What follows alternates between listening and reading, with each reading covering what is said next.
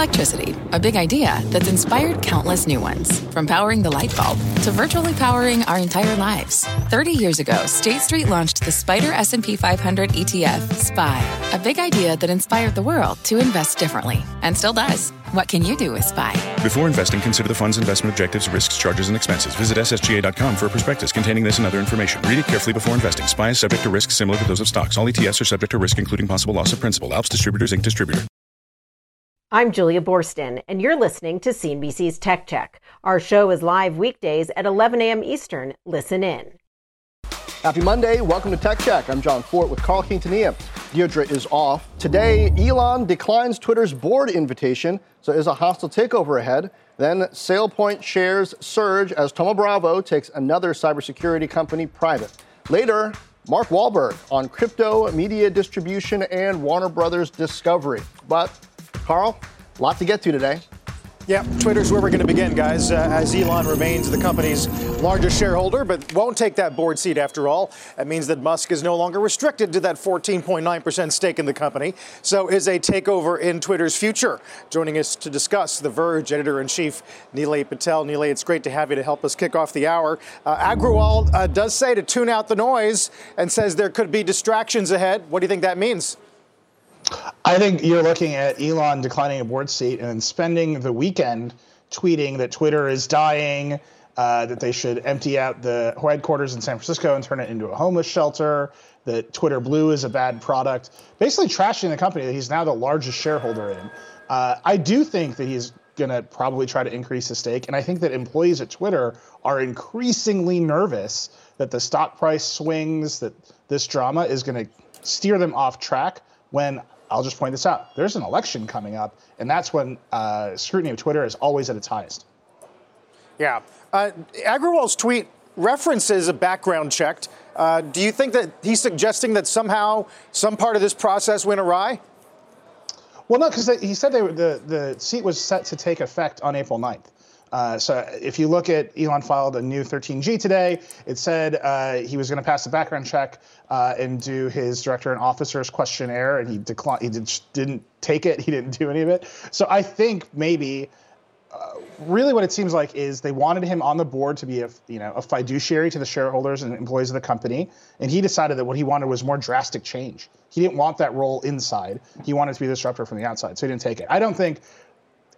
Who can't do a background check on Elon Musk? It's all on his Twitter feed.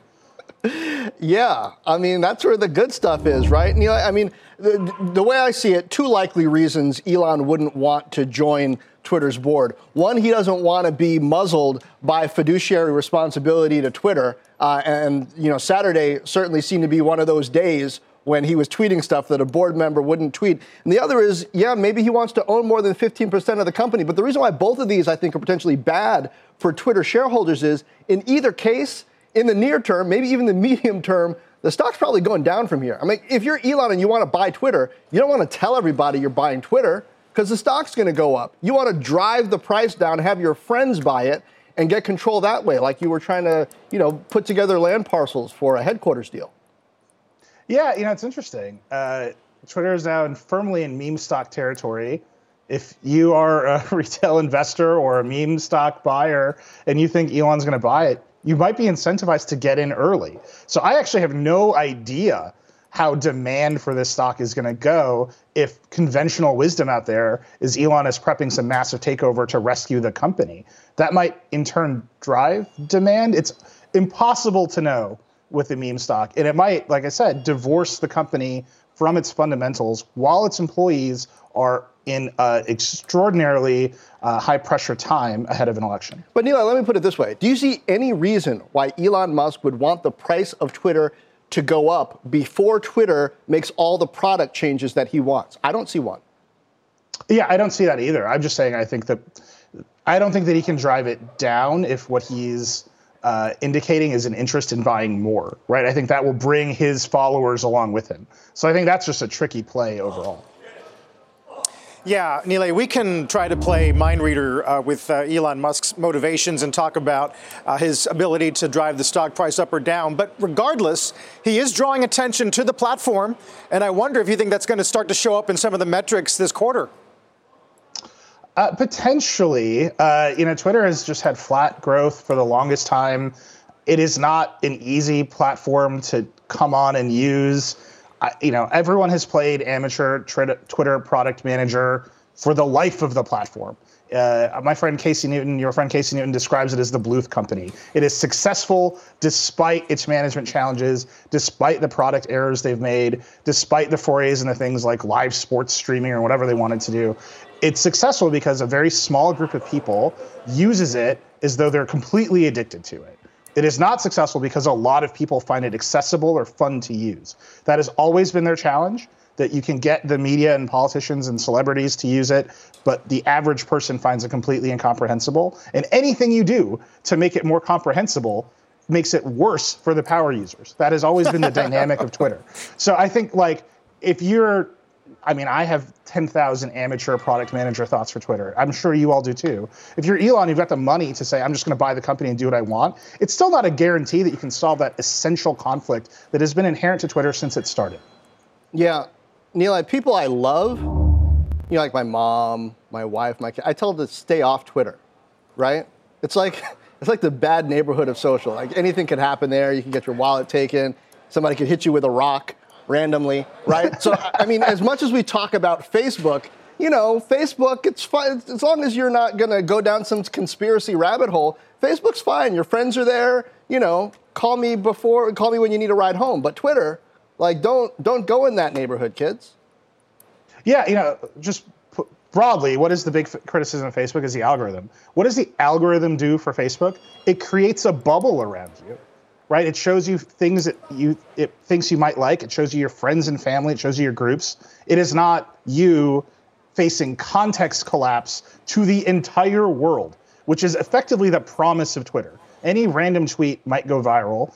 And if you've ever had a tweet go viral, it's like one of the worst things that can happen to you, right? Suddenly 1 million people are in your face saying that you're a bad person. Like that is the experience of a tweet going viral. Can you solve that problem by reducing the moderation controls or saying you're going to adhere to the principles of free speech, which really means nothing outside of a legal context? It's all just competing speech. I don't know. And also, I would point out, if you're committed to a problem that really no one has solved for 10 years, what you're not doing is shipping Cybertrucks. I have the only shipping Cybertruck behind me. It's an RC car. So I just like Elon, that's a big distraction from one company that needs to ship way more cars, needs to expand globally and fight off supply chain challenges and international war challenges. And also he's got SpaceX, which needs to launch rockets to a space station that is half run by Russia. So I don't know why you want this distraction that no one has been able to solve. Which is why this morning, Nilay, the B of A desk writes, I'm quoting here, have also had several wonder when Musk decides to sell, i.e., is he really interested? What's his duration here? Sure seems like the intensity of interest will be hard to sustain. And certainly that makes sense given the other bigger, arguably, responsibilities he has. Yeah, and again, no one has really been able to solve this problem with Twitter in particular and with social media broadly, right? Social media is fundamentally a content moderation business. And the real solve for all of the First Amendment challenges or free speech challenges that people perceive in the world is a diversity of platforms with multiple moderation schemes where people can choose in the market which content moderation product they prefer to engage with. It is not lumping all of your energy and attention onto one company that appears to be the center of the universe, but is actually the smallest social media platform with the least reach. It just has the most celebrities on it. So I think that dynamic, once you actually spend your time looking at it, you realize, oh, this is kind of an unsolvable problem with limited upside outside of celebrities. And I'm already one of the most famous and the richest person in the world. I don't need to waste my time with this. Nilay, we'll have to see what happens. It could get more interesting from here for sure. Thanks so much. Good to see you. Nilay Patel. Now, speaking of control, Shopify announcing a 10-for-1 stock split to make, quote, share ownership more accessible to all investors. The e-commerce company also seeking approval for a founder share for CEO Tobi Lütke, which would raise his total voting power to 40%. Important to keep in mind, shares have fallen by more than half since January. Carl, Shopify still leading this revolution in e-commerce, the idea that they are arming small and medium businesses with the tools to compete with Amazon. Now they're trying to push further into logistics, and I guess Lutke wants, more leverage to pursue what could be, profit delaying strategies for the time being. Yep. It's been a while since we've talked about founders' shares, as this thing is called, and he'll be able to hold as long as he's a director or a member of management or anything like that. But it does seem, John, to be sort of one more data point we have in corporate responses to what is increasingly an activist environment. Yes. In this case, I think Shopify and some others are laying out an argument that this is one of those revolutionary moments where you have to take actions that are unpopular with shareholders in order to secure the future, right? And with the stock down as much as it is, perhaps this is one of those times when investors are going to get an opportunity to make a bet that, to the upside or the downside is going to have some significant implications from here. Yeah, and we'll be paying attention during earnings season for implications about the consumer spend. Meantime, speaking of all of this, turning to some tech M&A, SailPoint shares surging this morning as the cybersecurity company agrees to a $6.9 billion buyout from private equity firm Thoma Bravo. It's not the only software name getting bought this morning. Kaseya also announcing a plan to acquire software maker Datto for $6.2 billion. Vista Equity getting a nice payout there after acquiring nearly 70% of Datto back in 2017. These, of course, are just the latest tech companies to be taken private amid the falling valuations across the space, although it's been pointed out Thoma Bravo, John, has been especially active trying to keep this space afloat almost single-handedly. Yeah, and Carl, we just had Orlando Bravo on Tech Check last week talking about exactly this and the idea that now is a time to take certain companies and prepare them to either scale up by adding things to them or, also operationally streamline them to be public not too far down the line. So interesting to me, as you've got the likes of Thoma Bravo taking companies private, you've also got public companies buying companies from private equity. We talked with NetApp, George Kurian, about that last week. So a bit of this shuffling and putting together of pieces for long-term strategy. In a way, this fits in with what Shopify is trying to do as well, but with logistics and long-term planning, not as much with M&A. All right. And as for SailPoint, John, just one more light being shown on the cyber space and the appetite to find properties that will help companies resist what we think, at least theoretically, could be a more difficult environment regarding security online. It hasn't gotten any easier over the past years that we've been following it, for sure. Yeah. Carl, yeah. Also, a downgrade for NVIDIA, TikTok's dominance, and later, Mark Wahlberg. Big hour of Tech Check. Just getting started. Have you ever brought your magic to Walt Disney World like, hey, we came to play? Did you tip your tiara to a Creole princess or get goofy officially? When we come through, it's true magic, because we came to play at Walt Disney World Resort. What does it mean to be rich? Maybe it's less about reaching a magic number and more about discovering the magic in life. At Edward Jones, our dedicated financial advisors are the people you can count on for financial strategies that help support a life you love. Because the key to being rich is knowing what counts. Learn more about our comprehensive approach to planning at edwardjones.com/findyourrich. Edward Jones, member SIPC. Let's get a gut check on the new Warner Brothers Discovery. Today's the first day of trading post-merger, and Deutsche likes what they see. They call the entertainment giant their new top pick in media, says it's one of the best-positioned companies in the global streaming industry. They're not the only ones pretty bullish this morning. Both Atlantic and Evercore upgrade the stock as well. Shares did start the day higher, but they have flattened back, currently down about 0.5%. John, good interview with Michael Nathanson from Moffett, writes for Discovery. The vision of the future was clear to do the deal. Now comes the hard part, that's executing on this strategy. Neutral rating, targeted 27.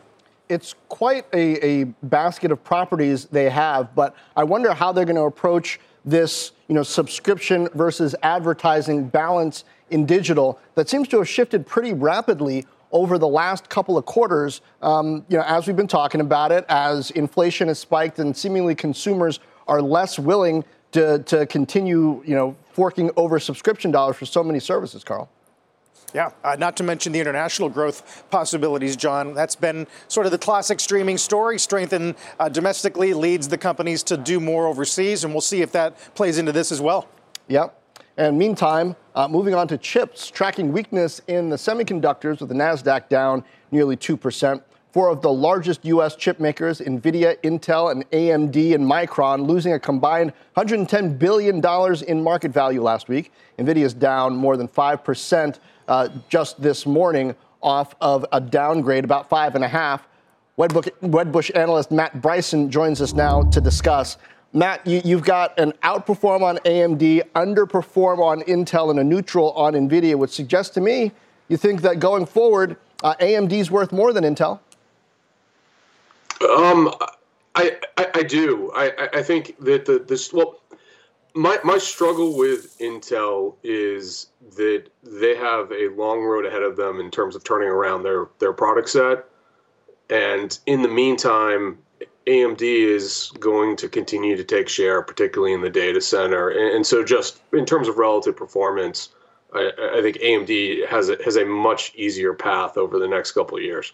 So what's the most compelling growth story in semiconductors right now, do you think? I hear a lot from the likes of Marvell about the potential in the cloud, to really drive progress there as hyperscalers look for customization. And you look at the slowdown in PC sales potentially, but then graphics is still an important segment. What's the theme that you think investors should pay most attention to? So I think there's a few different themes. I think certainly there is the shift to EV. There is greater investment in artificial intelligence. There's the growth of IoT, so the Internet of Things. I think all of those will be drivers. Among my favorite names, Taiwan Semi. They are the arms dealer for all of the fabless companies that are making those solutions. But even with NVIDIA, I think they have a great future 3, 4, 5 years ahead. They're leading in a number of those segments. Their issue is both it's really expensive stock, but also right now, certainly we do seem to be seeing the beginning of a correction in the client gaming side of things. Yeah, that's certainly Baird's point today. We believe order cancellations recently started in consumer GPUs, driven by excess inventory, a slowdown in consumer demand, reflected by ongoing reduction in graphic cards pricing. And do you see anything wrong with that sort of picture of the client demand environment right now? The really difficult thing to understand is crypto has been a significant component, I believe, both in the demand for client GPUs over the last couple of years, similar to what we saw in 2018. And it's really difficult to understand once NVIDIA makes a chip and ships it out to the card vendors, where exactly that product ends up. So I look at a world where 4 weeks ago, if I was trying to buy a part at Best Buy, it didn't exist.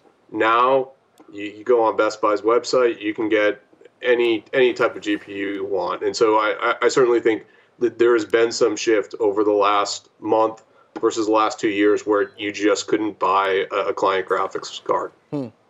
Now, semiconductor equipment makers have been warning that supplies are still tight. Who among the semiconductor players is best positioned to weather that sort of environment through their demonstrated ability to be front of the line for this equipment and manage inventory the best? So I don't know that there's any particular company that's going to do a better job. Obviously, Taiwan Semi is great operationally. They are the largest single consumer of capital equipment out there. So I think they're going to do a great job. But I think the larger point is that as long as capital equipment is constrained, it makes it very difficult for the fabs to over-order and overbuild. Not even just the fabs, but some people get better allocation from TSMC than others. And, there's a question of the likes of, Intel. How much equipment are they going to get? So what have we learned over the past couple of years on who gets their order first? I think with these companies, generally it's when you put your order in, as opposed to necessarily an Intel or a TSM being able to jump to the beginning of the line. Certainly on the fabless side of things, or certain IDMs, you are able to pay a premium to get expedited shipping. So if you are a larger consumer, and I'd certainly say Apple is perhaps the best in the business at managing their supply chain, they tend to get chips first. But I think from a semiconductor capital equipment standpoint, it's all about how you manage your operations as opposed to I'm the biggest buyer. I get capital equipment ahead of everyone else. All right, Matt, thank you. Nothing but rainy returns for cloud stocks this year. Don't miss a read on demand with software company Appian coming up next. Stay with us.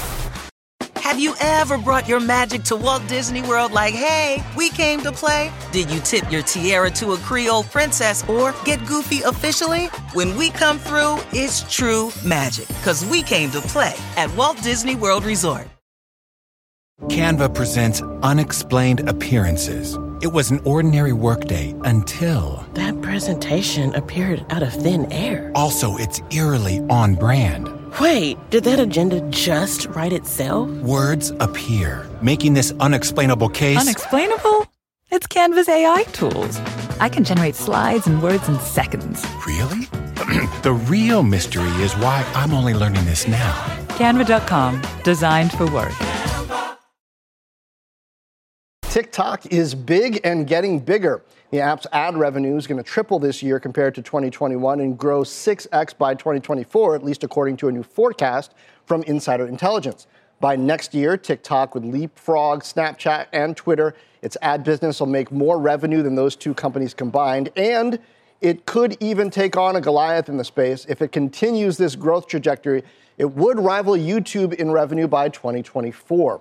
Google and Meta still rule the global ad market for now with 29 and 21% of the market respectively, but TikTok's growing fast. Remember last week, Piper Sandler released its teen survey, which showed TikTok as the top social media network for the first time, Carl. I did a bit of a panel a few weeks ago with the IAB with TikTok's heads of US, and the strategy that they have, the tools they've built in for co-creation, where brands offer content and actually encourage, in a way, the users to steal it and iterate on it, a big part of their differentiation and their growth. We'll see if that can continue.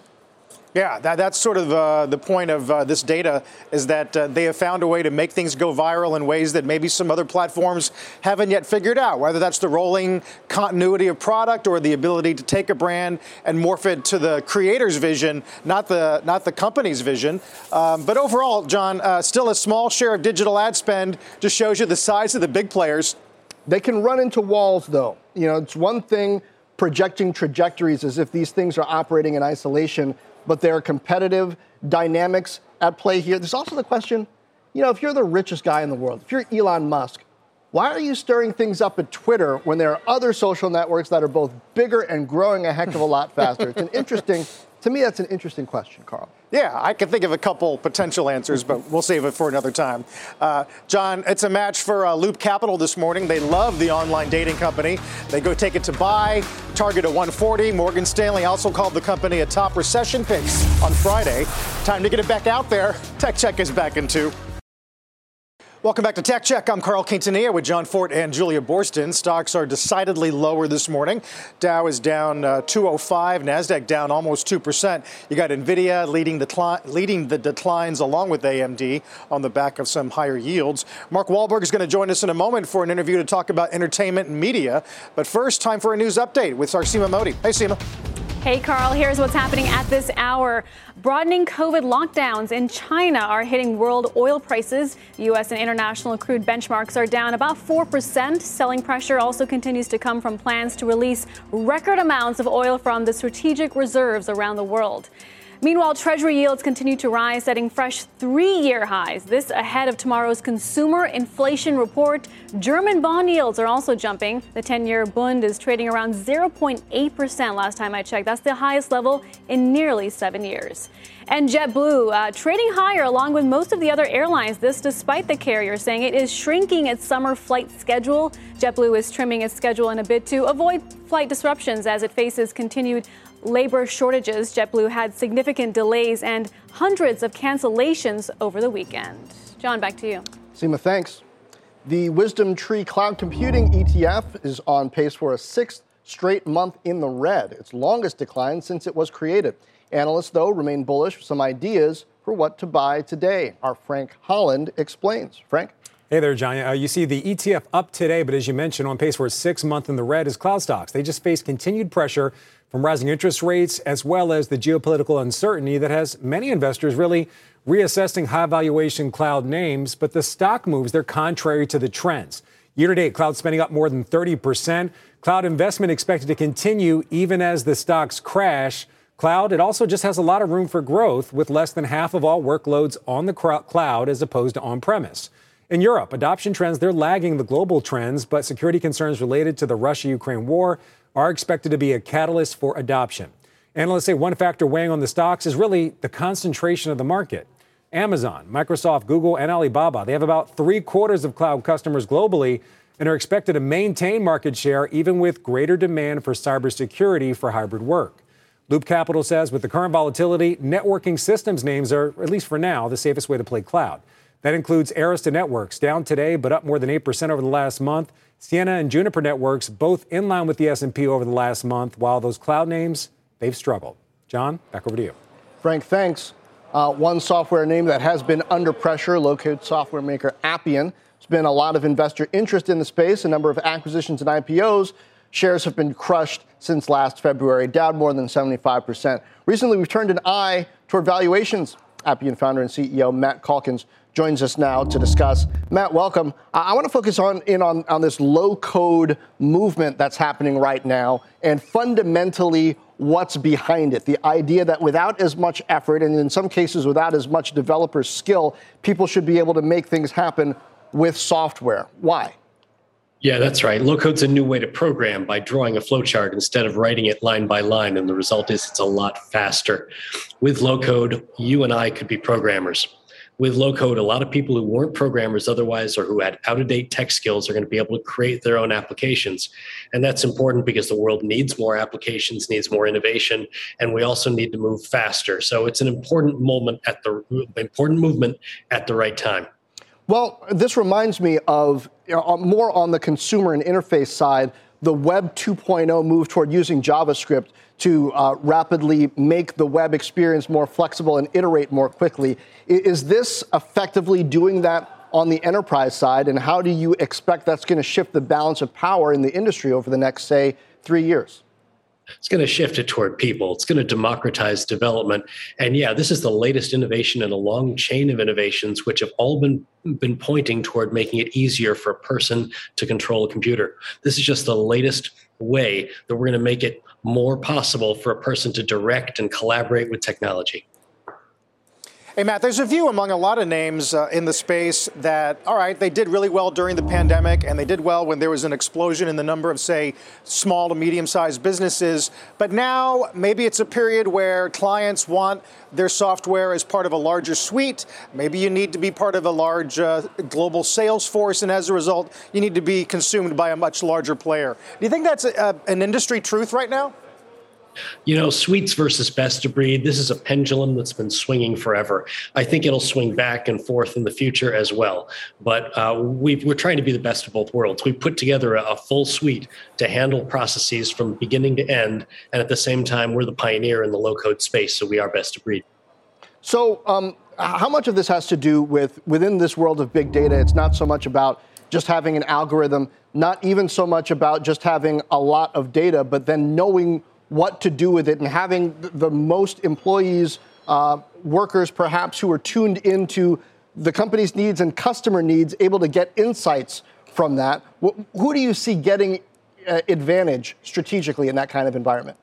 You're so right. Most data is wasted because it's not brought to bear at the moment of decision. One of the great things you can get out of a low-code system is it connects to all of your systems and brings that data back at the moment of decision, the moment when you need it.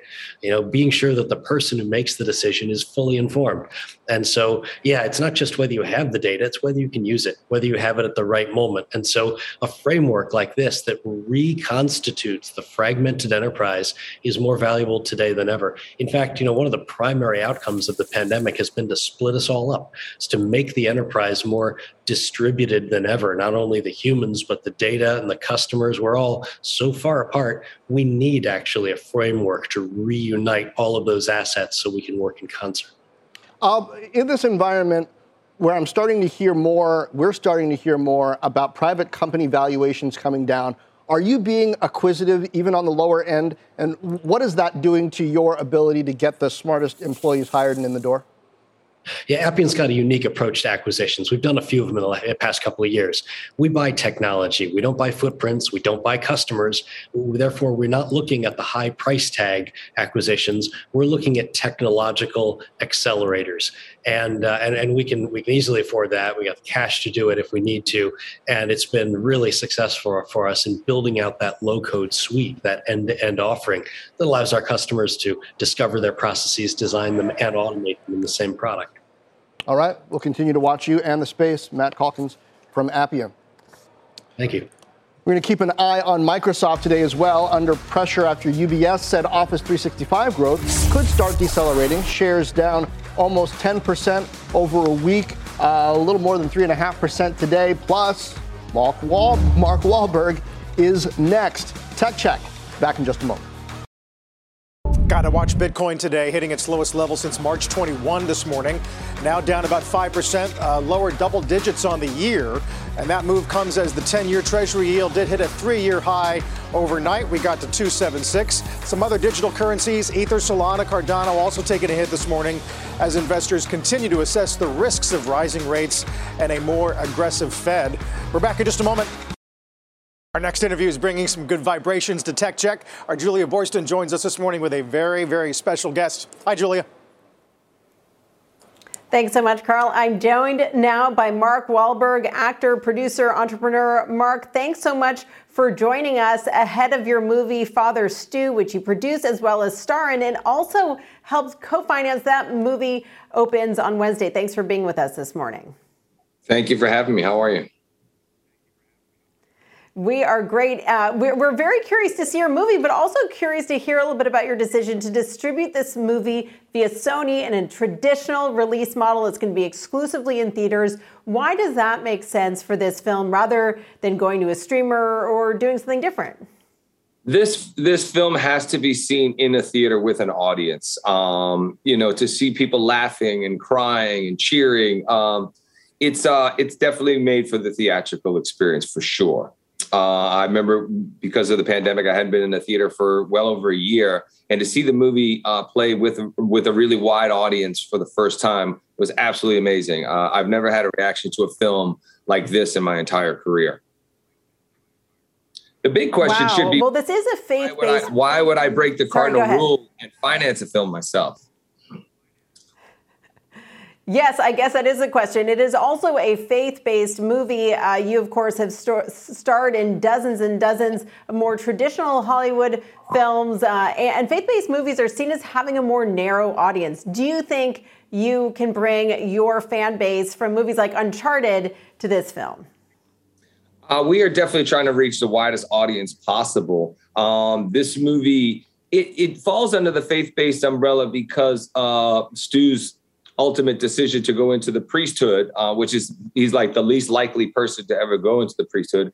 But that being said, it really is, it's like a traditional biopic. It's an amazing journey of this guy really trying to find his purpose in life. And, this is the kind of film that you really have to do it independently anyway. I didn't want any interference when it came to the creative. I really wanted to tell the story in the most kind of raw and unapologetic way. And the movie also is a rated R, and not a lot of faith-based movies are rated R.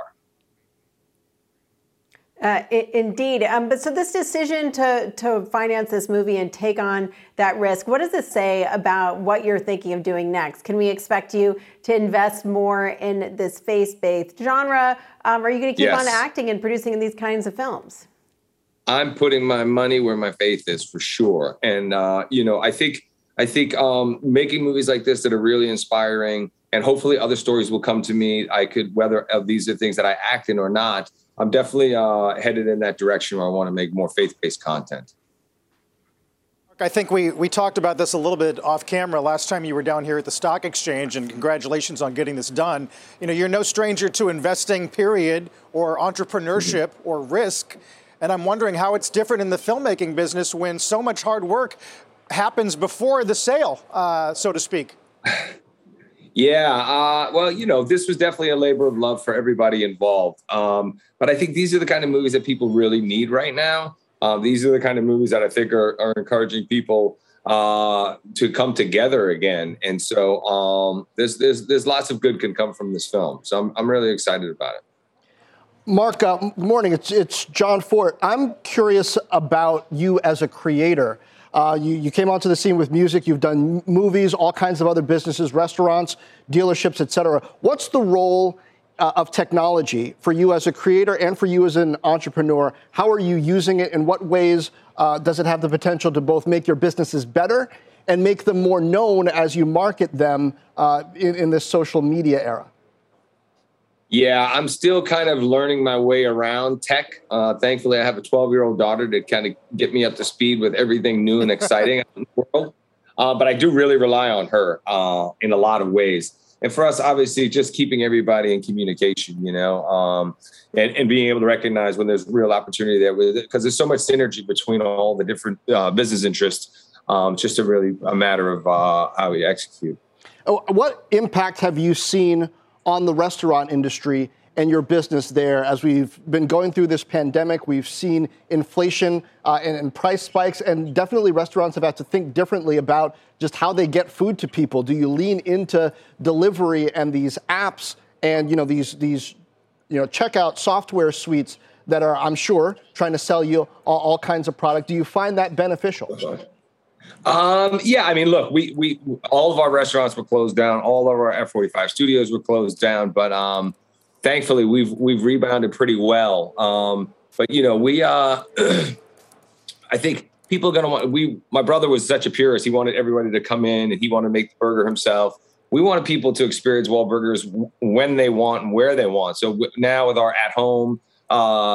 We have not only retail beef, but a bunch of other products that we make available at home. So I think, we've done a lot with delivery and stuff like that. But, we want people to obviously come to the restaurant and have that sort of experience that we provide, getting the food as fresh as possible. And just all the other content and all the other things that we provide as a business that a lot of other people don't do with the celebrity component.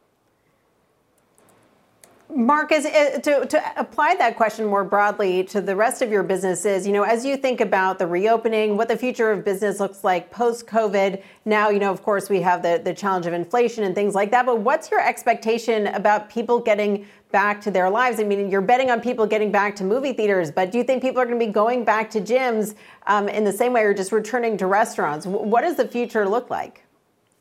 I'm optimistic that people will go back. You kind of need that experience, right? You want to go to a concert, you want to go to a movie theater, you want to go to a restaurant, you want to go to a sporting event, all of those things. If you'd have told me that it was going to be this long, I would have told you were crazy. But obviously, there was no real predicting how long, the pandemic would affect people. And of course, now with supply chain and everything else, it's become pretty difficult. Yeah, certainly. One thing that has seemed to have grown dramatically, though, is this streaming business. Just today we have the merger of Warner Brothers and Discovery. They're going to be combining their streaming services. We have Disney and Netflix investing more and more in streaming. You are still betting on movie theaters, but what about all the opportunity there? Are you interested in working more with the streamers? I've made 2 films with Netflix. I'm about to make another film with Netflix. I completely appreciate that. But I just think certain films, for me, I'm going to want to always focus on the theatrical experience. Well, focusing on the theatrical, even as you bet big on Netflix. Thanks so much for joining us. Really appreciate it, Mark Wahlberg, ahead of your big opening of your movie on Wednesday. Thanks so much. Thank you, guys. God bless you. I really appreciate it. Great to have him, Julia. Insights on so many things. Now, if you're hungry for more Tech Check exclusives like this one, go to Wahlburgers. No, follow and subscribe to our podcast. Listen anytime, anywhere, wherever you download podcasts. We're back in a moment.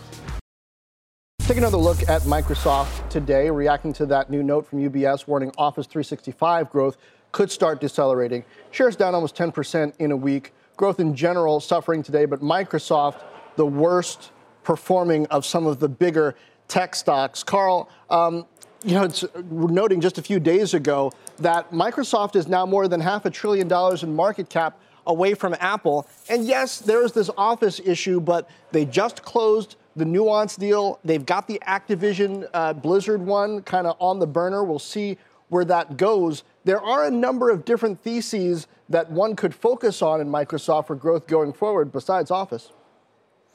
Indeed. That's, 3.5% on Microsoft is going to get your attention. And we mentioned the UBS note. We now believe it's prudent to begin modeling a gentle deceleration in commercial Office 365 seat growth, given the combination of the pandemic, work from home boost fading, and Office 365 penetration into the broader Office installed base getting close to 80%, John. They do point out, though, that their checks argue that Google Cloud leadership has all but given up on trying to displace 365 as the king. Yeah, I mean, there was a whole lot of talk about, Google Docs and Sheets like 10, 15 years ago, and it was free and it was going to take over. That's one of those, that's why I'm always cautious. I try to be cautious about these storylines because, on paper, it should have worked. Google was popular, free is popular, but Office, Microsoft managed to shift it to the cloud in a very effective way. Right now, they have this consumer deal where you can bundle in the Office apps with some cloud storage and other things for, $100 a year. And they've managed to hold on not only to the corporates, but to enough of consumer that they're getting a paid, profitable business. While, kids in school and whatnot, people are still using Google Docs, but it hasn't become a powerhouse business to challenge Microsoft, Carl. Yeah, we're going to watch that. It's a big reason behind a lot of the big tech, mega cap tech weakness today. Speaking of that, Apple's new reality is underway. Bloomberg's Mark Gurman reports that ahead of June's Worldwide Developers Conference, that while the company's rumored mixed reality headset likely will not make an appearance, beta versions of iOS 16 are, quote, chock full of references to the headset and its interactions with the iPhone. Gurman says this indicates the device will launch during this upcoming iOS cycle between June and fall of 2023. We're going to hear from Tim Cook tomorrow morning as he keynotes the International Association of Privacy Professionals Global Privacy Summit in Washington, D.C. at 9 a.m. Eastern Time. We generally, unlike, say, Nikkei reporting, John, tend to follow Gurman pretty closely. We do. And one thing about the software and hardware interaction at Apple, just because it's in the software doesn't mean the hardware definitely shows up. It just means there's the possibility that it could show up, maybe even the expectation, but things have been known to come out hardware-wise on their own time, Carl. We'll watch that Apple down as well. The other story we should probably come back to, of course, is Twitter. Began the hour with it, and Elon Musk saying he's now not joining the board. Twitter is back in the green, and Julia has been talking to some analysts and sources this morning and is back with us. Julia? Well, I think the main thing I would focus on, Carl, is the distraction. And Parag Agrawal said in his tweet to employees that this could be a distraction. There will be more distraction, but that he wants his employees to stay focused. I think the question is also how much of a distraction it is, not just for employees as they try to build out all these new revenue streams, but also a distraction for investors. We haven't heard a lot directly from this new CEO, and there's this risk now that Elon Musk really could be the one that ends up determining the narrative around this company going forward. Yeah, I mean, if you're a highly skilled technical employee, engineer at Twitter right now, do you need this, right? You could go work for whomever, even Elon Musk, I suppose, if you want. Do you need to suffer through these gyrations at Twitter and wondering whose vision is in charge? Yeah, I mean, think about what happened over the weekend. You had Elon Musk tweeting out a number of recommendations for how he wants the subscription service to look. Lower costs, no ads. And then he even attacks the fundamental business model of Twitter, which is having it be ad supported. So, Carl, you have to wonder, he puts all those ideas out there, then he deletes them. Is this the kind of thing we're going to see all the time coming from Musk now that he's not muzzled because he's not going to be on the board? Yes, a lot of game theory happening with regards to Elon's motivations, both short-term and long-term, guys. We're just getting started on a very busy week. Of course, CPI tomorrow will be the tentpole of macro eco data for the week before earnings season, and JPM gets us started on Wednesday. You've been listening to CNBC's Tech Check. You can always catch us live weekdays at 11 a.m. Go spread the word. When you get a fresh, hot McCrispy from McDonald's and you can feel the heat coming through the bag, don't try to wait till you get home.